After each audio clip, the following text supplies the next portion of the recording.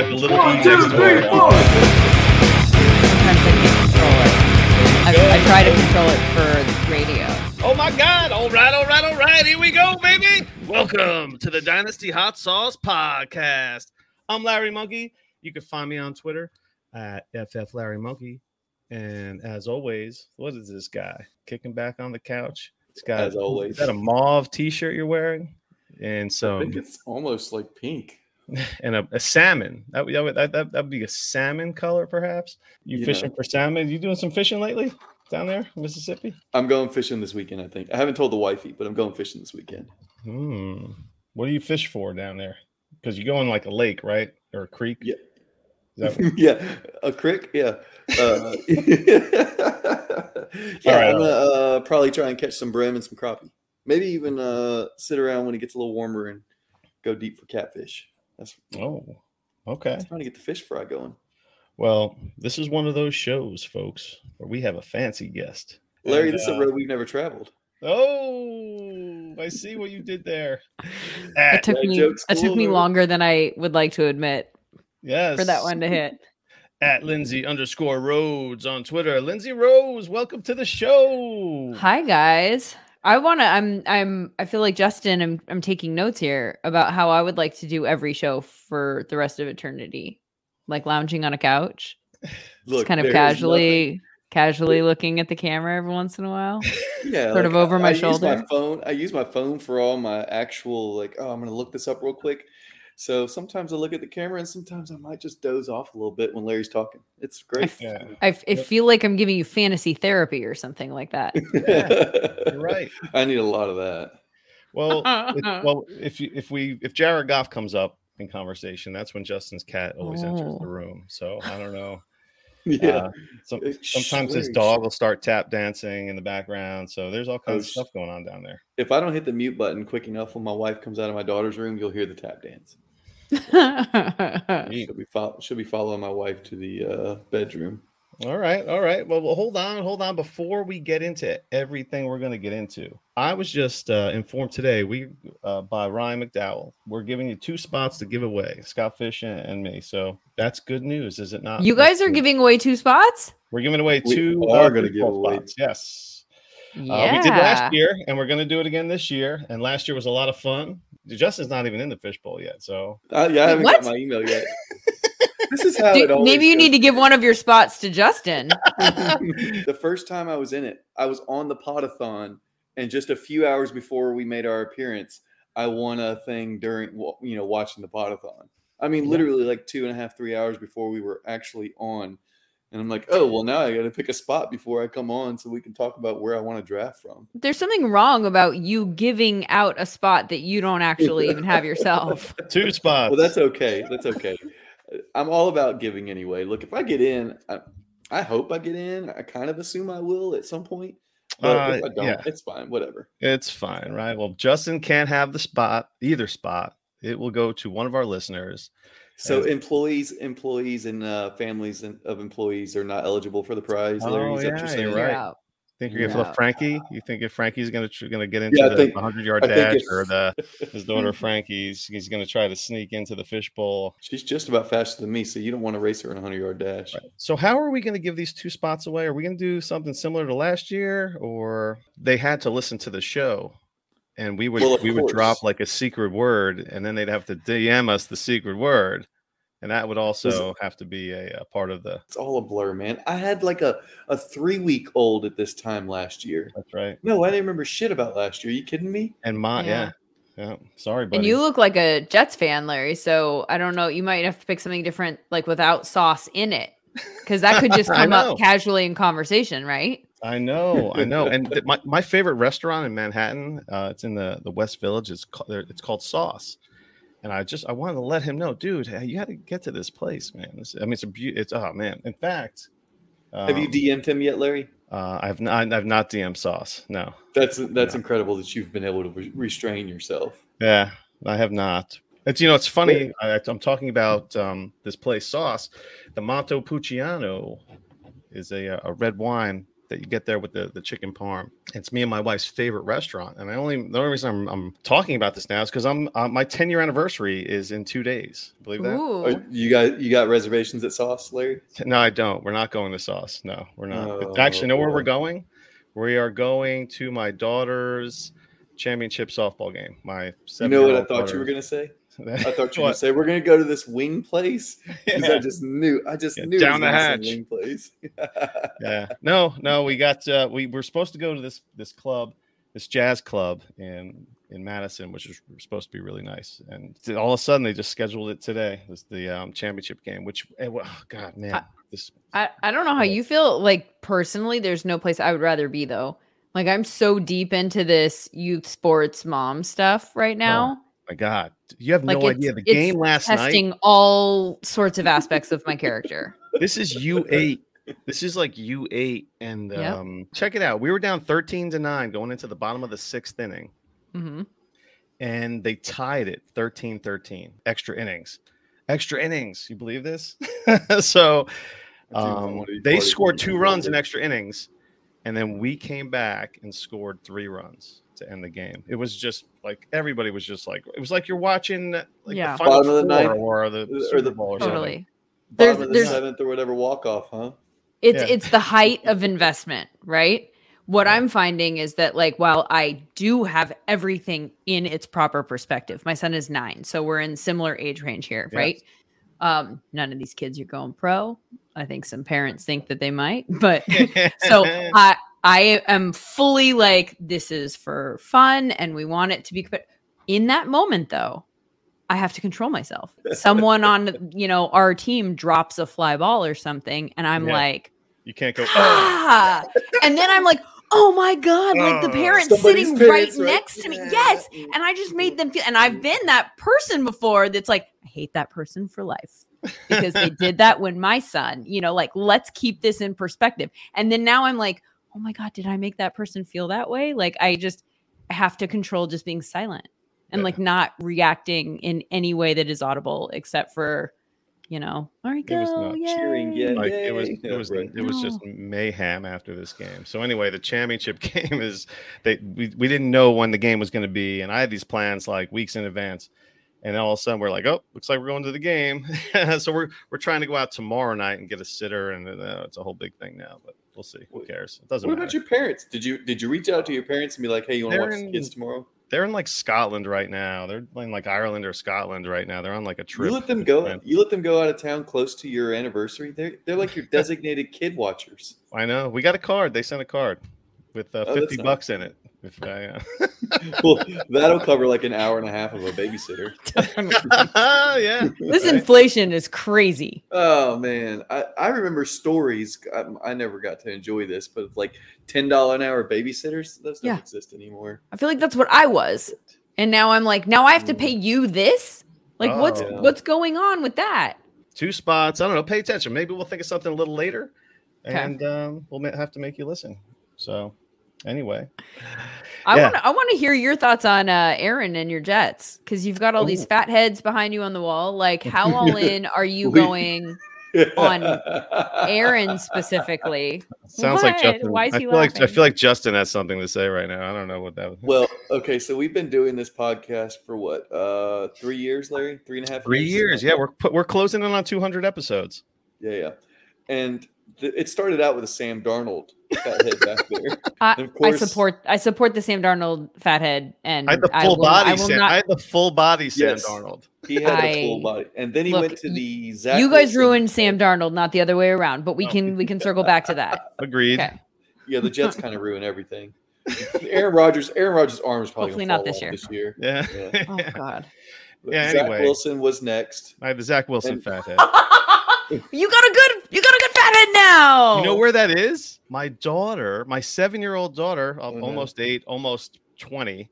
So she's like, he's hot. He's in her room right now. Well, they're like the same age, so that's good at least. She's staying in her age bracket, so that's nice. It's just a disappointing everything about Zach Wilson. We're in happy times now. Like that didn't happen. We don't need to talk about it anymore. Bringing all this Lord knows we've talked about it enough, right? I'm telling you. Lindsay, do you have a team? I don't. I know how Ooh. weird that is. I totally know how It's weird that not. is. But I was not a huge NFL fan growing up. Like my dad was like casually a Raiders fan, and so my brother latched onto that team. But I don't really remember a lot of like Raiders in our house. I remember a lot of Lakers, baseball, Dodgers, Angels, that kind of stuff, but not really so much Raiders. And so I didn't adopt that.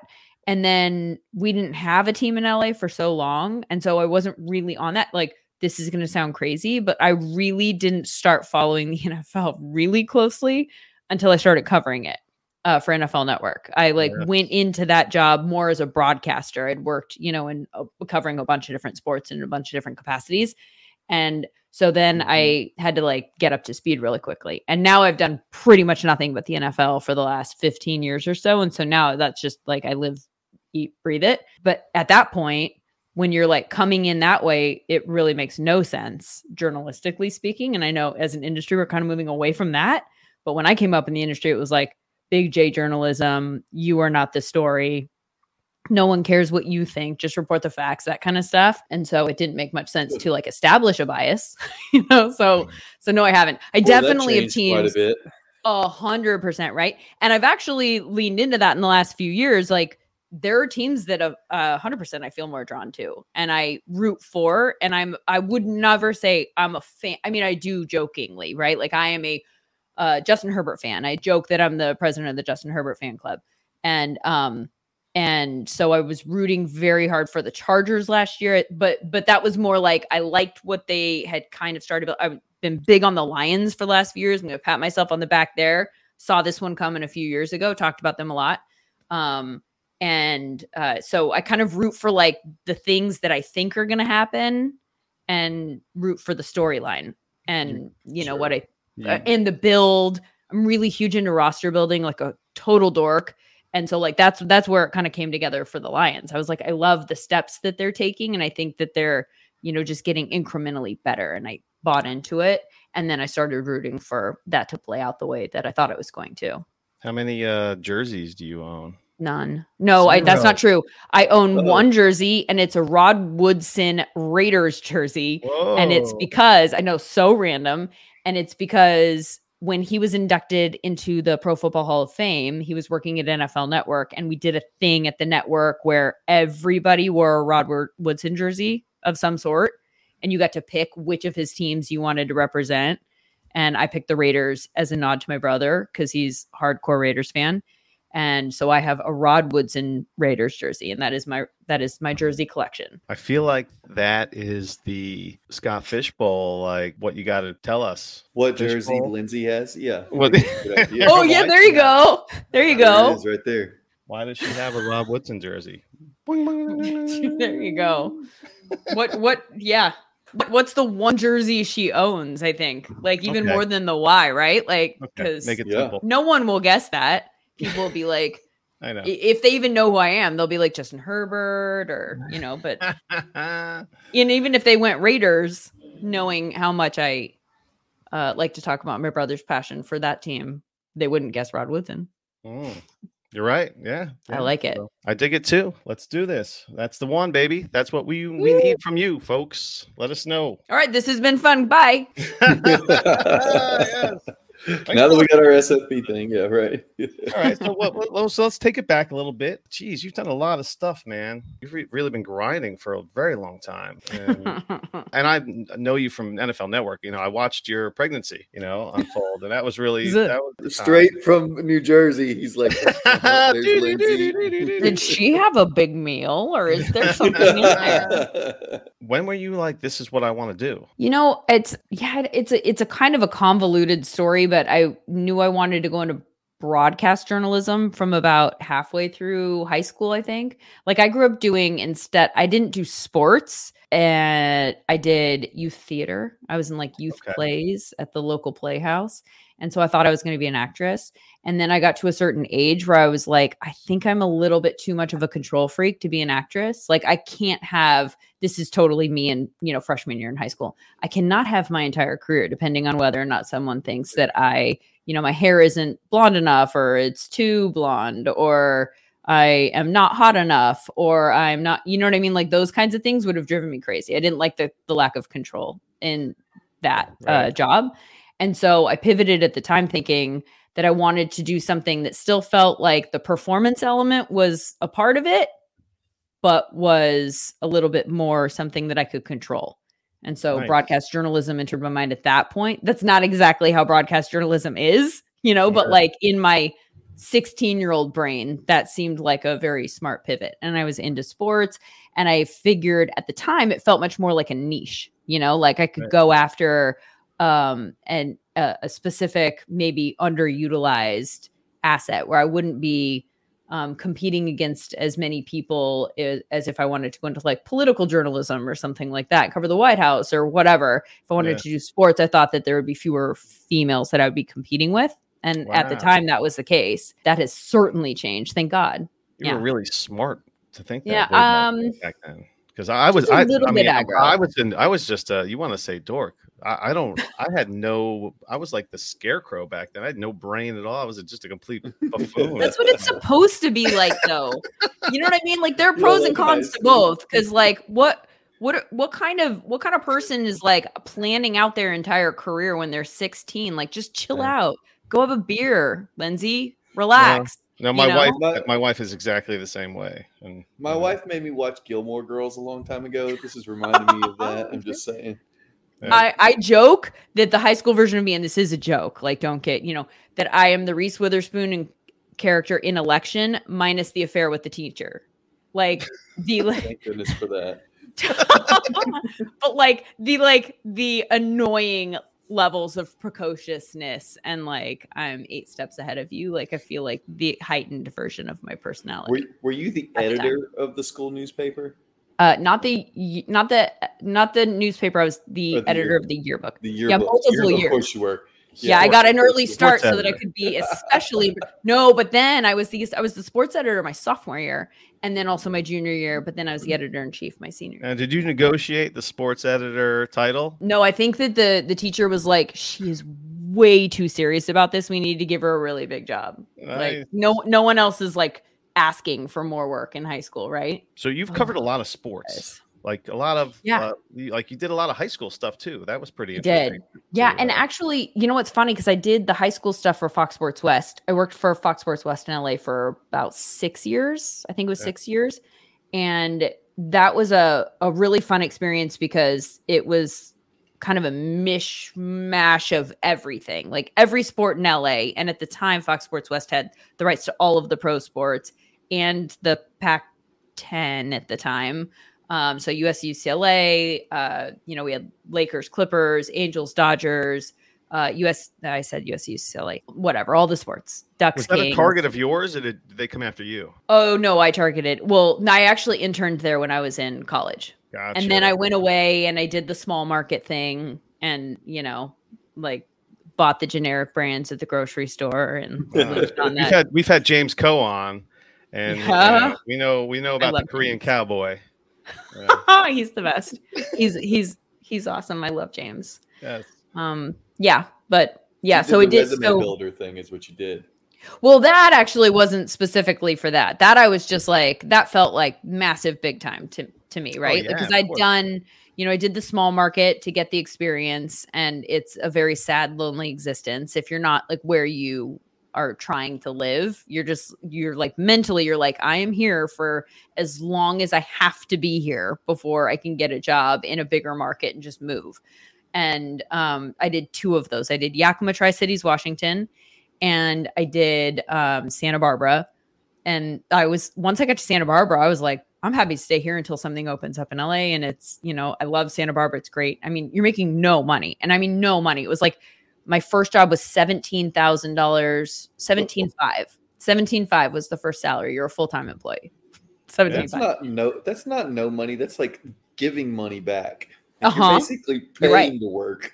100%. How old are you at this time? I mean, you got to be. I was 20, 22, 23. Yeah, I mean, it does money. That's like still that's like kind of a lot of money when you're 22, isn't it? No? Well, I'll tell you what it is. It's if you enjoy you're making enough money to live in. I mean, if you're lucky, the small market is small enough that you can actually afford rent. And so I did. It's like a $400 apartment, or whatever a month. Right. And then, but it's like at the end of the month, you're like, can I afford to get a coffee, or do I have to make it at home? Like that kind of stuff is you're like balancing it out, and you're like, can I afford to buy the cereal, or do I need to get the generic version of the cereal, which I actually think is a really good life experience. Like the moving expenses are what actually crushed, because I had to, rent a U-Haul and then drive and pay for the gas and all that kind of stuff. And didn't get a moving stipend, or at least not a moving stipend that actually covered my moving expenses. So I had to put that on my credit card. And so now I'm in a hole, and then you're not making enough money to actually get out of the hole. Yep. So in some ways you kind of were paying to work for them. But I tell people now, from an advice standpoint, to make those early career decisions as much as people can with experience in mind, as much as they can financially afford to or get away with financially. Make your decisions based on what's going to get you the most experience the quickest. Because I think that this is a business, broadcasting, where it's all about reps. You just have to do it and do it and do it and do it and do it and do it and do it. And then you get better so much faster the more that you're doing it. And so if you can go somewhere where they say, yes, you can be on our ABC affiliate turning packages, or, anchoring a sports cast every night, like you're going to suck. And thank God back then there wasn't like YouTube or social media clips that I cringe at the thought of anyone seeing my work from back then. Whoa, you guys, so bad, especially since, and you can probably see the personality that I had at the time that was so control freaky. Like that's the worst thing for this. Like you have to rehearse everything. Were you like that, rehearsing like in the mirror at home? This is going to be my persona? No, I wasn't that, but I understand the question, because that is the person I've described to you. Yes, I wasn't that, but I was very, and only until recently have kind of let go of this a little bit. I've been very like, okay, if it's going to be a 30-second story, I'm going to write the most perfect 30 seconds. And it's been like way too long working on that. And that even went through Total Access, because Total Access is at NFL Network. It's an hour show, and you spend all day long getting ready for the hour show, but it has a rundown, and the rundown is like, it's timed. So it's 20 seconds on a 2-shot for a hello. And then it's a 15-second VO of Aaron Rodgers on the practice field at Jets camp, to a soundbite that's 30 seconds long. And we know exactly what the soundbite is, to a graphic that's supposed to be 20 seconds long that shows his stats in his last year with Green Bay compared to, previously in his career in Green Bay. And then to a 3-shot where you're going to have a conversation about whether it's going to be different for him, or how different is it going to be for him in New York. And that is supposed to be a minute and a half. And there's 2 people that are slated to talk. So not the problem, but the with those shows is that they're so timed to the second. Right. And I have always been like nerdily so like, how much content can I get the audience? How much value can I give them in this 15 seconds? I don't want to waste their time. And so I want to get out as much information as will benefit them in this hour without like hemming and hawing and not knowing what I want to say or where I want to go next. And so I spent a lot of time, like I wrote all my own scripts, but I wrote those scripts. So that whole show was, for the most part, everything that I said that wasn't part of just a 3-shot conversation was scripted. And then my job was to just deliver it as if it wasn't scripted, but I scripted it. So I think that's a lot of the misunderstanding that people have about teleprompter. Not all the time. Sometimes people are just reading a teleprompter. Like in my case, I was like, again, going back to the control freak person, I was like, no, nobody else is going to make me say something dumb. If I'm going to say something dumb, it's because I said something dumb. You know what I mean? You write your own jokes. Yeah. Well, that's been the fun part since Total Access is like, because I had always done shows like that my whole career that are kind of formatted and structured for time. And so it's been great doing radio and doing the DirecTV Fantasy Zone show where you're just on for, 7.5 hours just talking.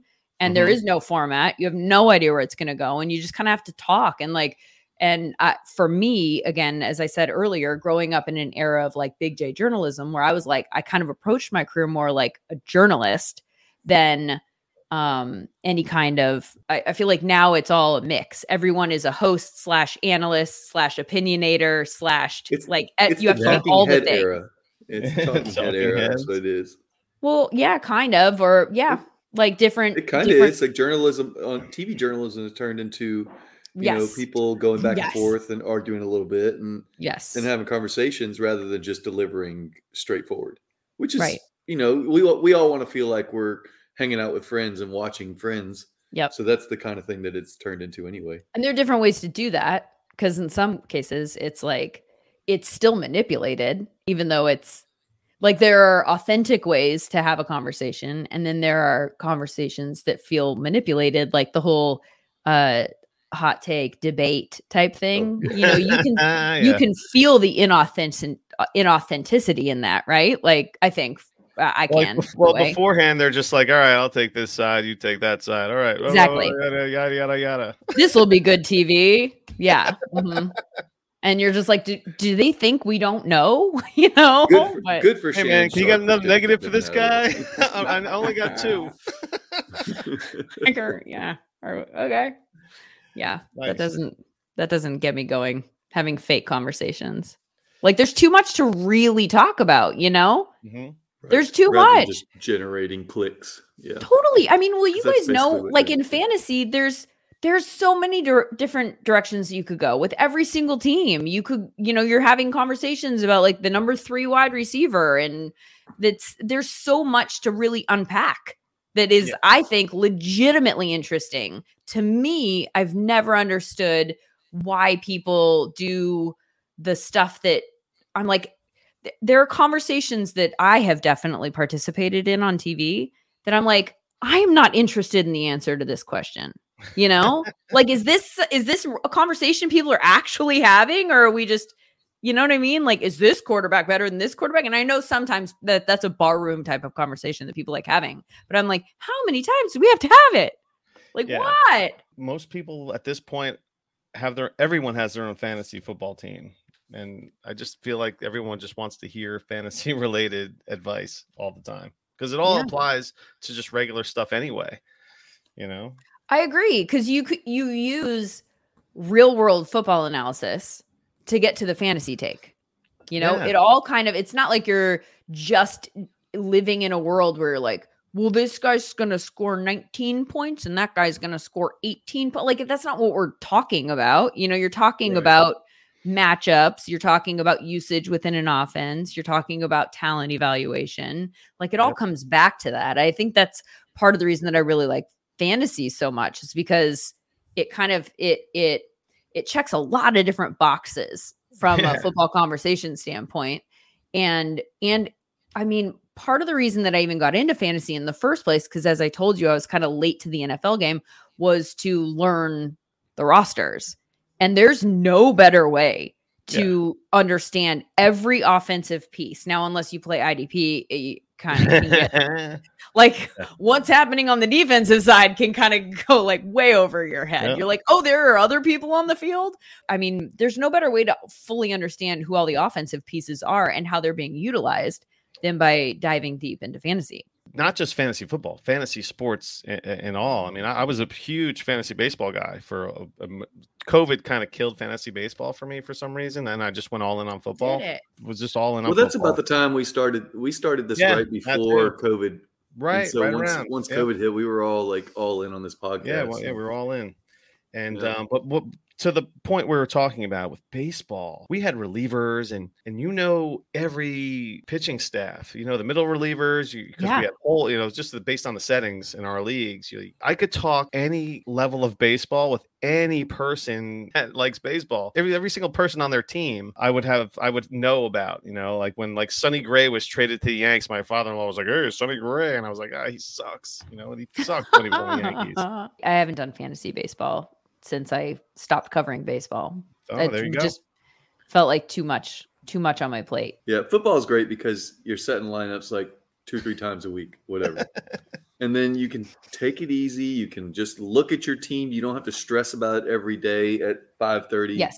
Like when games are tipping off or whatever. Not in the way that you do with baseball. But right. like the baseball's a grind. But there is still a calendar. in football, right? Like if you have X number of leagues, like if you go more than just like a couple of, friend leagues or whatever, then like Tuesday nights become a grind. You're still watching on Monday and maybe making some moves, certainly Sunday, Saturday. Like I feel like it does. It's just like the regular NFL calendar when people are like, oh, what do you do during the off season? And I'm like, there's no off season. There's like, there's like 4 weeks in, June to July, like maybe that where it really dies down. But I mean, the NFL has structured their calendar in such a smart way. I mean, I'll criticize the NFL where criticism is warranted, but man, they nailed the calendar because it's just constantly like moving from one big event to another one. Like Super Bowl, free agency Senior Bowl, rolling in. Combine, Totally. Yep. East-West Shrine, whatever. And all of a sudden, draft, OTAs. Yep. Rookie mini camps prior to that, and then real mini camps, and now they're all in the field. And like, after the draft, everybody, it's our everyone's life first time. Story. This is my favorite time of year. I say that sarcastically because it's slow-mo season on all the social media. Yeah. It's hey, you guys want to see what Aaron Rodgers to Garrett Wilson looks like? Yeah. Spiral slow-mo. In the air, tight. Whoa, he jumped. He caught it. It's going to be so pretty. You guys, it's going to be so good. Like, but it's not just Garrett Wilson's probably a bad example because it's going to be like Justin Herbert to Quentin Johnston. And everyone's going to go, oh my God, did you see that catch? That one that was in slow motion on air. We need to move him up the draft board. Like that's what time of year this is. I'll mix in a little fantasy here. Any rookies that kind of pique your interest this year? I mean, you just mentioned Quentin Johnston, but I feel like this year's class is a weird class because we're still dealing with the COVID stuff. It's like the aftermath where everyone's 25 years old, and there is some of that. We do have some old rookies. So in terms of like a rookie dynasty draft, I feel like the first 5 picks for me are probably pretty easy. And it's obviously Bijan. Bijan's going to go number 1 in everyone's leagues, right? Like almost everyone's league. Almost. I got him at 102 twice. What? Why? Who took who? We play Superflex. Okay. And these QB teams. Richardson went 1? Yeah, right. Got it. Okay. Yeah. So, but that's a super flex. I know. So in any non-super flex format, then it's clearly going to be Bijan. And then I think it's clearly going to be Jahmyr Gibbs. And then I think you're looking at some combination of the 2 wide receivers, probably JSN or Addison. I like that you flip-flop both of those guys. They're interchangeable, you think? I think I like Addison more than I like JSN because I feel like I love it. I'm in on that. I'm all about that. Here's why. So first and foremost, I think we're overvaluing all of these rookie wide receivers I feel this year. Same way. It drives me 100%. nuts. Their ADPs are higher than the rookie wide receivers from the last few years. And in the last few years, we've had number 1s coming out, right? Like not all of them, but we've had number 1s. This is not a class full of number 1s. And I keep saying this over and over again to the point where I'm a little bit embarrassed that I keep quoting the exact same quote. But Jim Nagy from the Senior Bowl director, was doing a podcast right before the draft. And he just paraphrased it in such a way that I was like, that is the framing I needed to put in my head. He said, this is a year full of 3s and 4s at the wide receiver position. This is not a year. We're now ranking in a group that includes a lot of 3s and 4s. We're ranking them from 1 to whatever. Yeah. It's not Jamar Chase and Justin Jefferson and those guys. Those guys aren't in this class. Right. So who knows if one of these guys comes out of nowhere and they turn into that guy, right? But like right now, that's not what we're expecting. That's not what the evaluation was. So that in mind, JSN, Addison, these are like complementary guys. I think that both of them, I went into the draft thinking their best case scenario upside was like an Amon-Ra St. Brown situation where they just go to the right offense, where there's a ton of opportunity for them and they can like operate out of the slot and just be that guy that's not a traditional alpha, on the sideline. Like they just aren't those guys, but the right situation could still be very good for them in their career, but they're not your traditional number one, like a Justin Jefferson, Jamar Chase. And then Jason goes to Seattle, where he slots in as the number 3. And that's not to say that he won't. Things, yeah. So it doesn't mean that next year they won't move on from Lockett and he won't move up the depth chart and his opportunities won't be totally great. But again, still framing this as they're evaluating him as in a perfect world, he's really good number 3, right? Like, so I'm kind of not, I don't love the landing spot in that sense, because I just don't think there's enough footballs to go around. And now we're projecting what we think might happen down the road from a roster standpoint, which is part of what we do in fantasy anyway. So I'm not saying there's no value to that, but it's uncertain.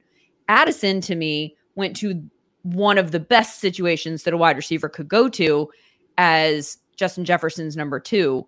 And to me, I thought that was their number 1 priority in the draft, was to get a wide receiver that could be that guy, because people were talking about them getting a quarterback. I was like, they have 5 draft spots and they can't punt the season because they're in a winnable division now. Right. So you need to fill the holes that you have so that you can be competitive and potentially win the division, go to the playoffs, and then anything could happen.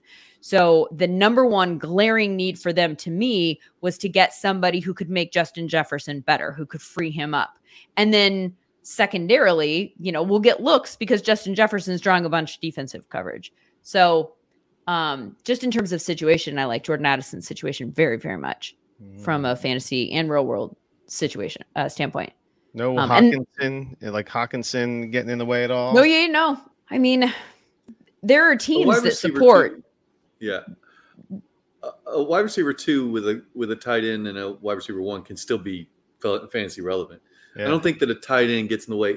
On a team that's going to throw 550 to 600 times, there's plenty of targets to go around with the 160 to Jefferson and then 120 each to Hawk and Addison. I don't think Addison gets quite to 120 this year as a rook, but I mean, there's targets still there. Yeah. I think if you saw 100, 110 targets to Addison this year, it would be a successful season, because that means he catches probably 70 balls. I don't think it's all relative, right? Like, I'm not projecting anybody to be the big smash guy. You don't know. Like, Justin Jefferson was the 10th or 11th pick in his rookie draft. Right. Jalen Reagor was going before him in a number of places. In dynasty rookie drafts, yeah. Dynasty rookie drafts, super flex. I'm talking about. That went well. The one I'm maybe the most excited about is Anthony Richardson, though. Like, I think in a dynasty draft, in particular, dynasty rookie draft, to get Anthony Richardson I love that pick. I love it. I think he has a path to pretty early on put up really solid fantasy numbers, even if he's not a solid quarterback. We've seen that before. Like, we saw it with Jalen before he was a good quarterback, right? Like, before last year, I had Jalen on my dynasty team, and I was really excited about him because at the end of the year before, he was putting up really solid fantasy numbers. The question was, is it a bad investment? Because are they going to replace him halfway through the season? Because they're not totally sold on whether or not he's a franchise quarterback or not. Are they going to pull him off the field because he's just not cutting it in a real world football standpoint? And are they going to replace him with Gardner Minshew halfway down? Like, this was a conversation we were having at this point last year. Yeah. Now it seems silly. How close were you to trading him? Never. No, my team is so bad. The dynasty team that I have is so bad, you guys. This is and I have to make sure my husband's not here. So the first year that we did this league, Michael Fabiano, who I do my radio show with, he started this dynasty league. Okay. And it just started up like 3 or 4 years ago. It's a pretty newish one. And it was the first dynasty league I'd ever done. And he invited like my husband and I, like Matt and I, we were going to co-manage the team. No, you can't co-manage a fantasy football team. Like, this is just not a doable thing. As a GM, that's 2 GMs right there.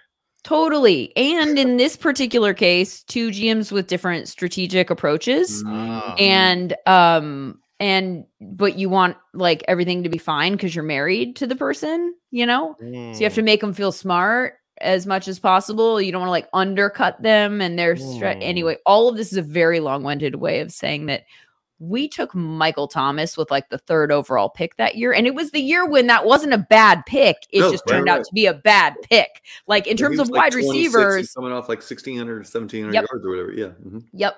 And he was like, I just think that this is the one. And I mean, we passed up on running backs, you guys. And I just, it just hurts. And he immediately got hurt and missed every game since then. Right. Like, I mean, like we haven't seen Michael Thomas on the team. And that's how we started our build. You still hold it against him too. Little bit. Yeah. But I just only in such a way that I talk shit about him behind his back on radio and podcasts. Yes. Yes. Yeah. Not to his face. To his face, I think it's a sensitive subject. Yeah. Somebody else probably.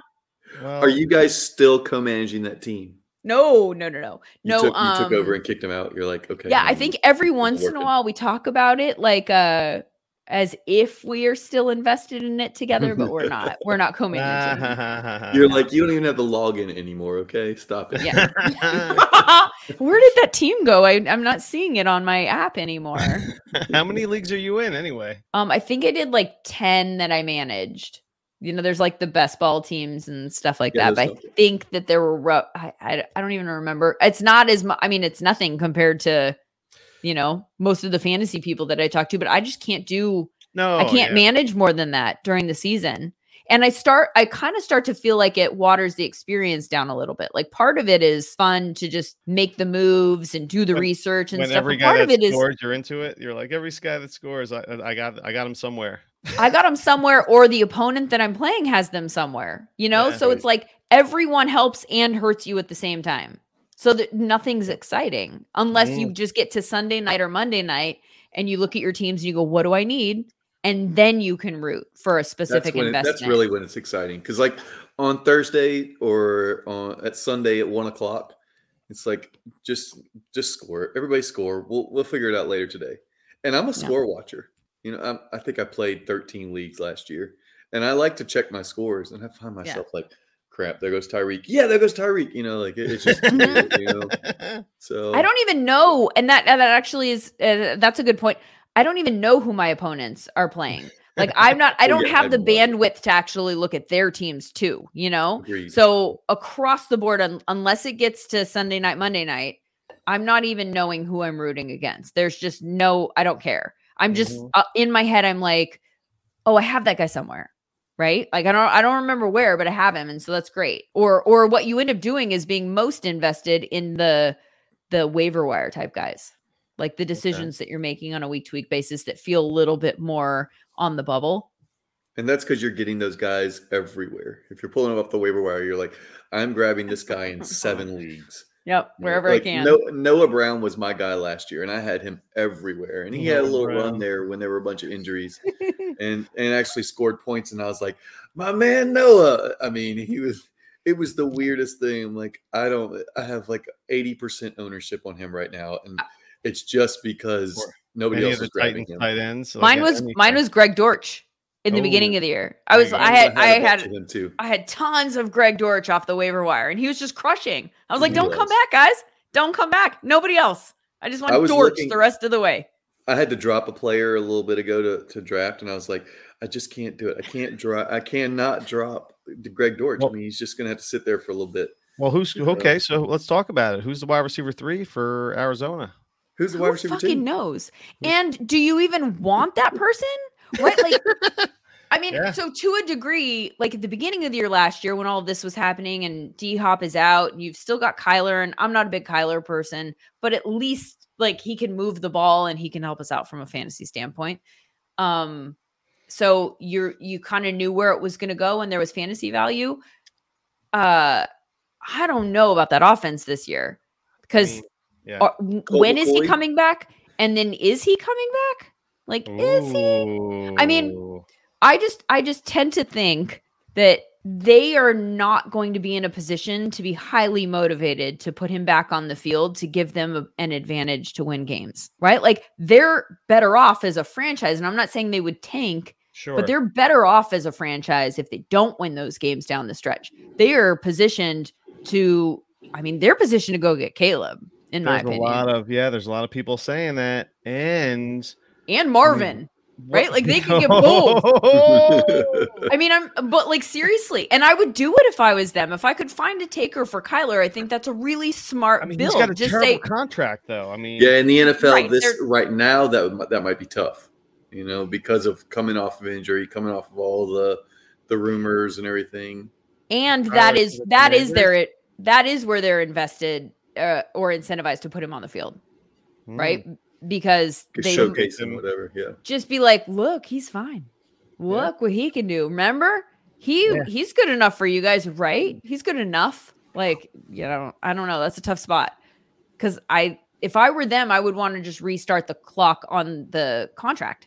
Like if I could take Caleb, and this is not a knock. And again, I said I'm not a huge Kyler person, but this doesn't have to be specifically about Kyler. It could just be about we're rebuilding. We are bad. Yeah, I would rather be on a rookie contract for 5 years, right? And then build on that. If I could get a guy that I was pretty confident was going to be at least as good and probably better. So I was assuming Rondell Moore was the wide receiver 2 when I mentioned the wide receiver 3. Greg Dortcher, the rookie, was his name Michael Wilson? So who knows? I can't assume anything about Rondell Moore. I mean, if he's the wide receiver 2 catching 5 balls at 2 yards beyond the line of scrimmage, is that really a wide receiver 2? Like, he might get more targets, but they're not going anywhere. I know. What do you do with Zach Ertz this year? That's my question because when's he going to play? He's got his own torn. Well, he had like that secret knee injury that no one wanted to talk about, and I don't know. I saw him walking pretty good. I feel like he's a guy that is going to sneak up on us a little bit this year. I have this like sneaking suspicion that we've written him off a little bit too soon. Like I think we're just down on the offense in general. We didn't see him at the end of the year last year, so it's kind of like, who's his quarterback? But I think that if you don't have a good quarterback, the best person to have is probably the tight end, right? Like just go get that security blanket, like for when it all, goes to hell in a handbasket, nobody can get open. Yeah, but it'll probably be October, late October, early November before he sees the field coming off the ACL, MCL tear. So that's not great.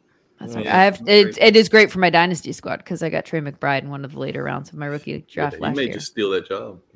I'm not mad at that. I'm not mad at that. You mentioned dynasty. You mentioned best ball earlier. We like to do a little segment that we call "What's Your Fantasy." That was beautiful. Yeah, he's been working on the pipes, lessons on Monday nights. Were you in chorus? Is that how the West says choir? No, down here it's like say that up here choir. No, it's chorus. You know what? It's chorus in the Northeast. Is it? Chorus. I feel like we had. That's an interest. I've never thought about that. I've never thought about. Did we have chorus and choir? Are they two different things? Is it just a colloquial? No. Choirs aren't. I mean, maybe there are church choirs or something, but. School wise, it was chorus. You go to it's chorus, CHORUS, I presume.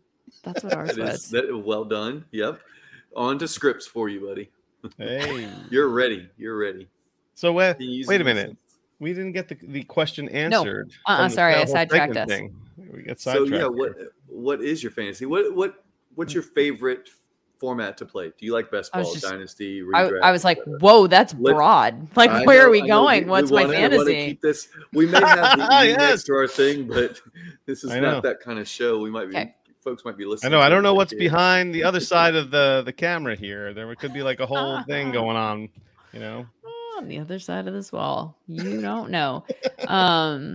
So the so format. Like, what's my favorite? Sure. Yeah, what do you like to play?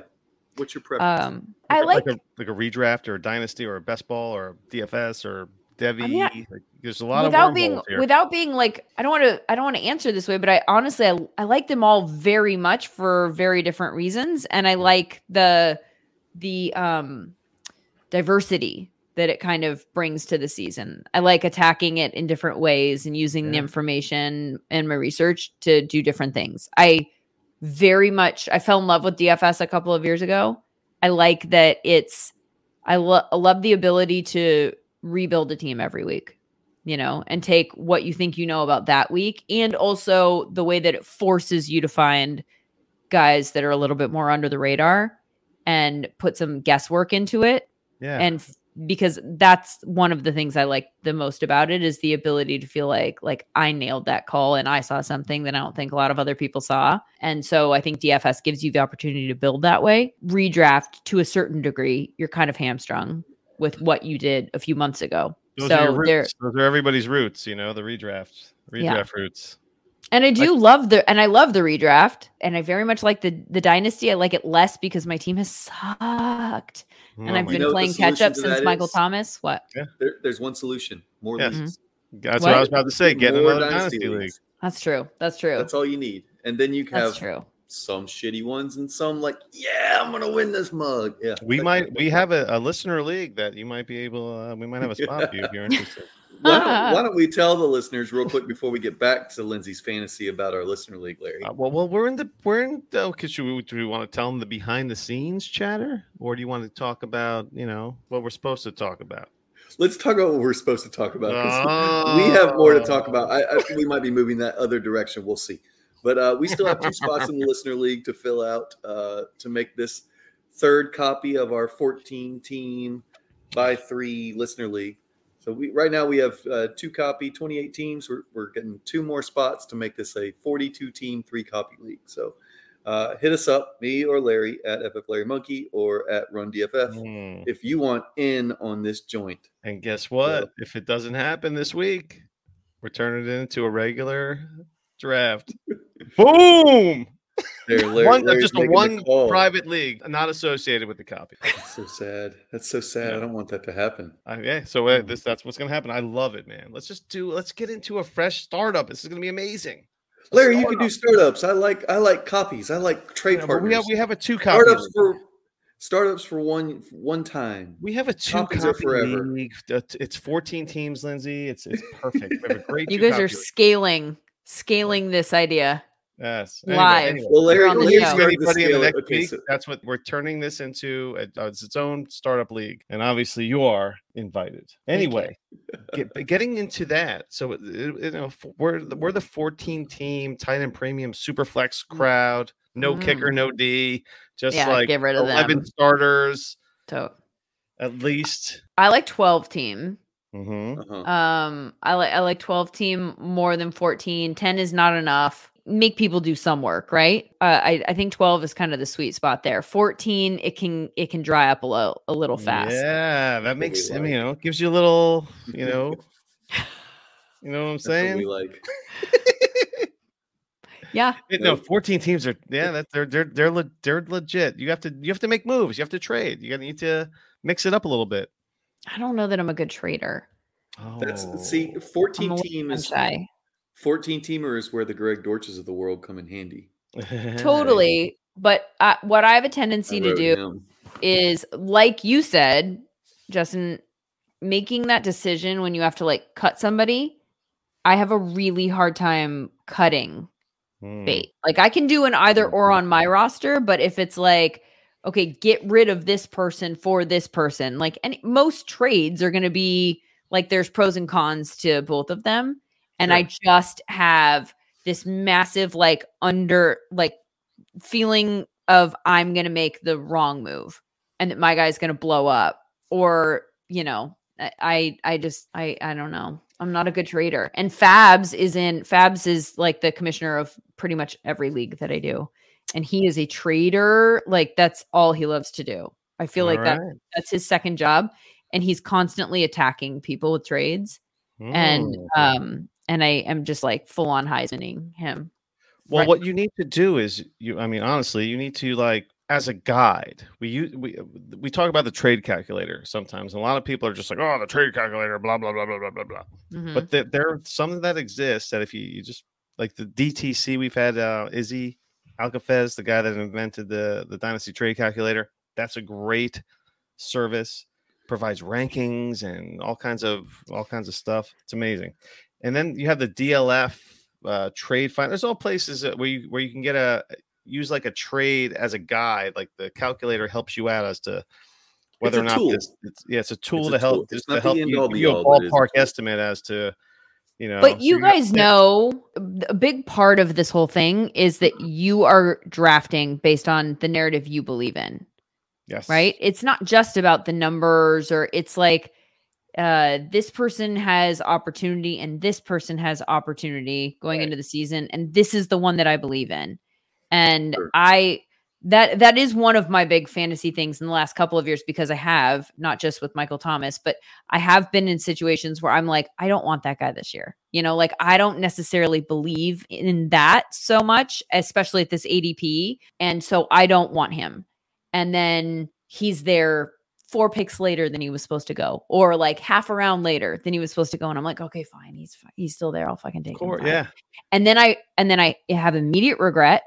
And then if he underperforms, I hate myself for the whole season. I hate the team because I'm like, I didn't even want that guy and he sucks. And I knew he sucked, So I have a new rule, having done that and learned that lesson the hard way, that I will not do that. I mean, we're talking like you have to drop way further than your ADP for it to make sense to me. I am not going to go, well, this guy was supposed to go 4 and now I didn't want him there, but now I'm at 9 and he's still there. And so maybe I should take him because everyone else, like, I think we tend to get swept up in the rankings and everyone else, their evaluation.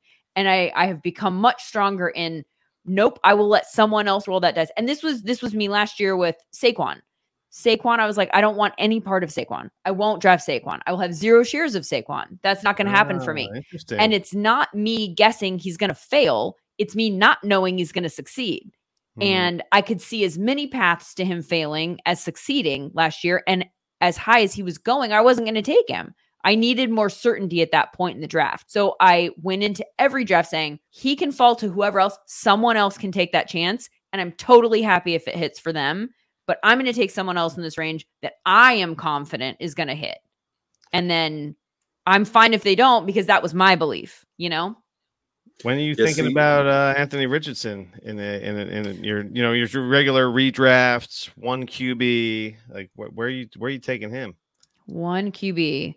I mean, I don't know what your preference is, Superflex or 1 QB? I'm just trying to I like 1 QB. I like 1 QB primarily. I like having a Superflex. I like doing like a Scott Fishbowl where you're building in that way, and maybe another league. I like having a couple of super flexes, but I don't like to be inundated with super flexes. I like having more of a traditional roster. Right.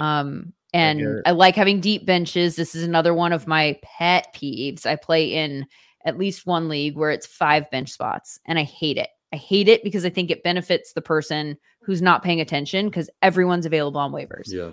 And so some Jackie is like halfway paying attention to their squad, and there are plenty of options for them on waivers. And I want to be able to scoop them all up. So I'm making a sleeper league, and it's going to be like a town, like dad's, whatever. So my daughter plays softball and soccer, and most of all the kids do both sports. So it's been amazing. I've talked about it before. Like, we just met all these great parents, and we hang out, and they love to party. We like to party. We like to entertain. Like, we're a party house. To party. Yeah. So we met folks that are into the same thing, and I'm just like, well, we're doing a fantasy league.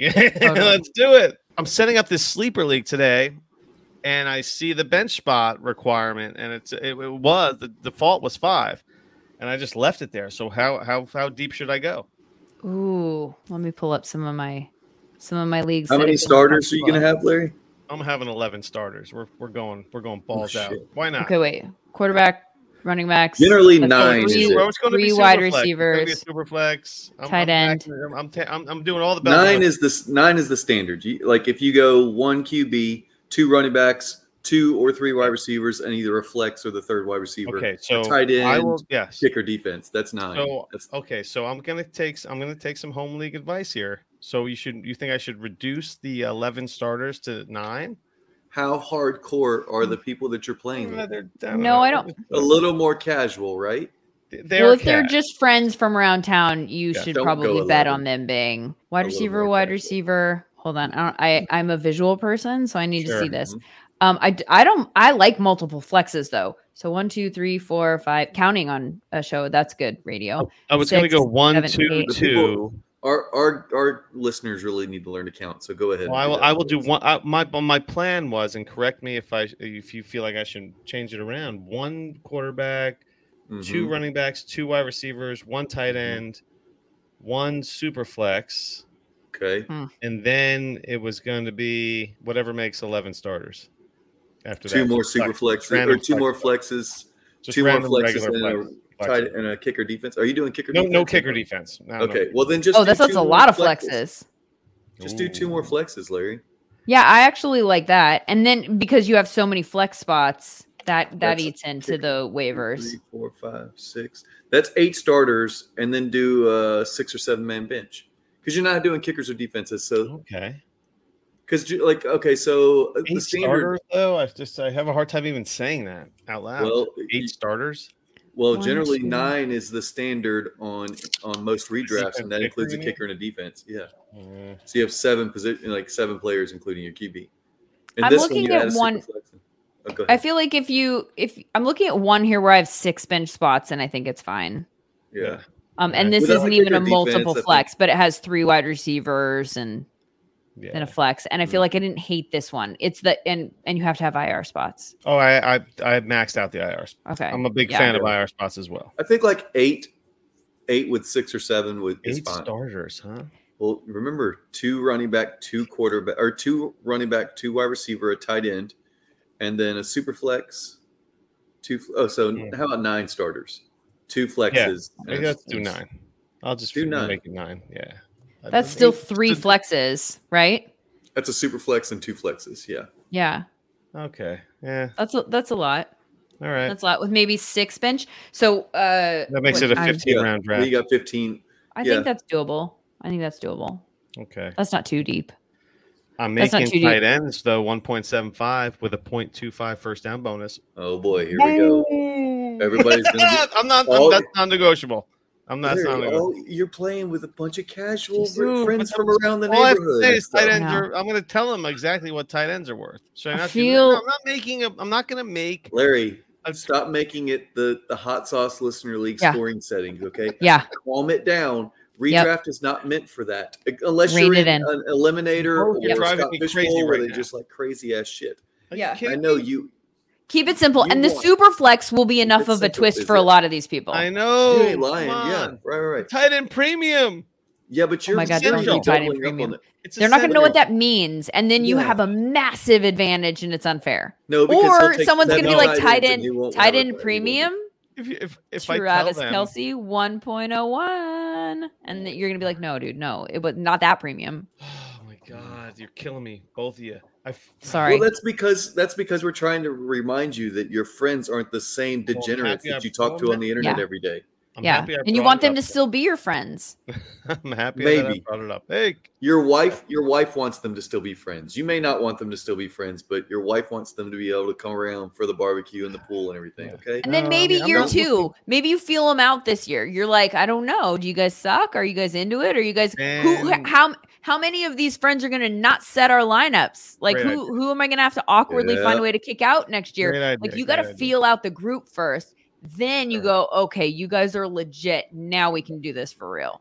Now we do 11 starters and 2 tight ends with a tight end premium, and we're going to do tiered PPR, half for running backs and 1 for wide receivers. I'm not a tiered PPR. And it's an eliminator. Guillotine. I can't do the tiered PPR. Like, that's too much. That's too cerebral for me. I can't do anything but full point PPR. My brain can't handle that math. Okay. And I know that this is fantasy simple 101. I'm like, if somebody calls into Fantasy Dirt with a standard scoring question, I'm like, brain off. This is Fab's call. Literally turn it off. I'm like, I can't even answer this. I don't know. I'm Nick Chubb. The answer is Nick Chubb. Like, that's all I know. Right. Like, who's going to score touchdowns? It doesn't matter. That's just bullshit. Totally. Who doesn't fucking catch the ball? I don't know. Like, I don't see any value in that. And this is another rant that I have about this. Fantasy Data is such a good website. My one problem with the website is that when you maneuver the settings, you're like going back and forth between like quarterback and, wide receiver. I want to see what you have to change the scoring. It automatically returns to standard. And I have to go in and change it each time to PPR. That should not happen. Like, how many people are playing standard? Why are we catering to these fools? You hear the You know guys what? at FantasyData.com. You need to fix your shit to where it doesn't reset every time you change positions, etc. Yeah. Mm. Yeah, standard should not be the standard. PPR is clearly the standard. Yep. It's the new standard, but it's hard to say. It's hard to say. Standard. I mean, PPR it is not anything new. No, but it's the new standard. Yep. Yeah. It wasn't the standard 10 years ago, Larry. No one played like PPR was the new thing 10 years ago. Standard was the standard. But we need to change the phrase standard is what we have to change. What do we call it though? Because we don't want to say non-PPR. That's too many words. Why not? In the South. Okay. Because you know what? They should have to say more words. Because that's the dumb scoring system. I like that. I do the same thing. So the Dynasty League football website, DLF, and if you're a part of the subscription, we are a DLF podcast, right, Justin? No, Larry. No, we're not. No, we're not. We're not a DLF podcast. We're not. Sorry, Ryan. Ryan. We are not. We can't. Mm-mm. I filled out a form. I never heard anything back. Right, exactly. We like to claim it, but they don't like to claim us. That's all it is. Yeah. we reference DLF. We reference their trade analyzer, the trade finder. We get into that stuff. The ADP. We get into all that stuff. It's because of the F bombs. Without their knowledge, they don't like the F bombs. Yeah. We say the F word a lot, and I guess that's their standard. Whatever. Stupid fucking standards. At Lindsay _Rhodes. We did it already. We'll do it again.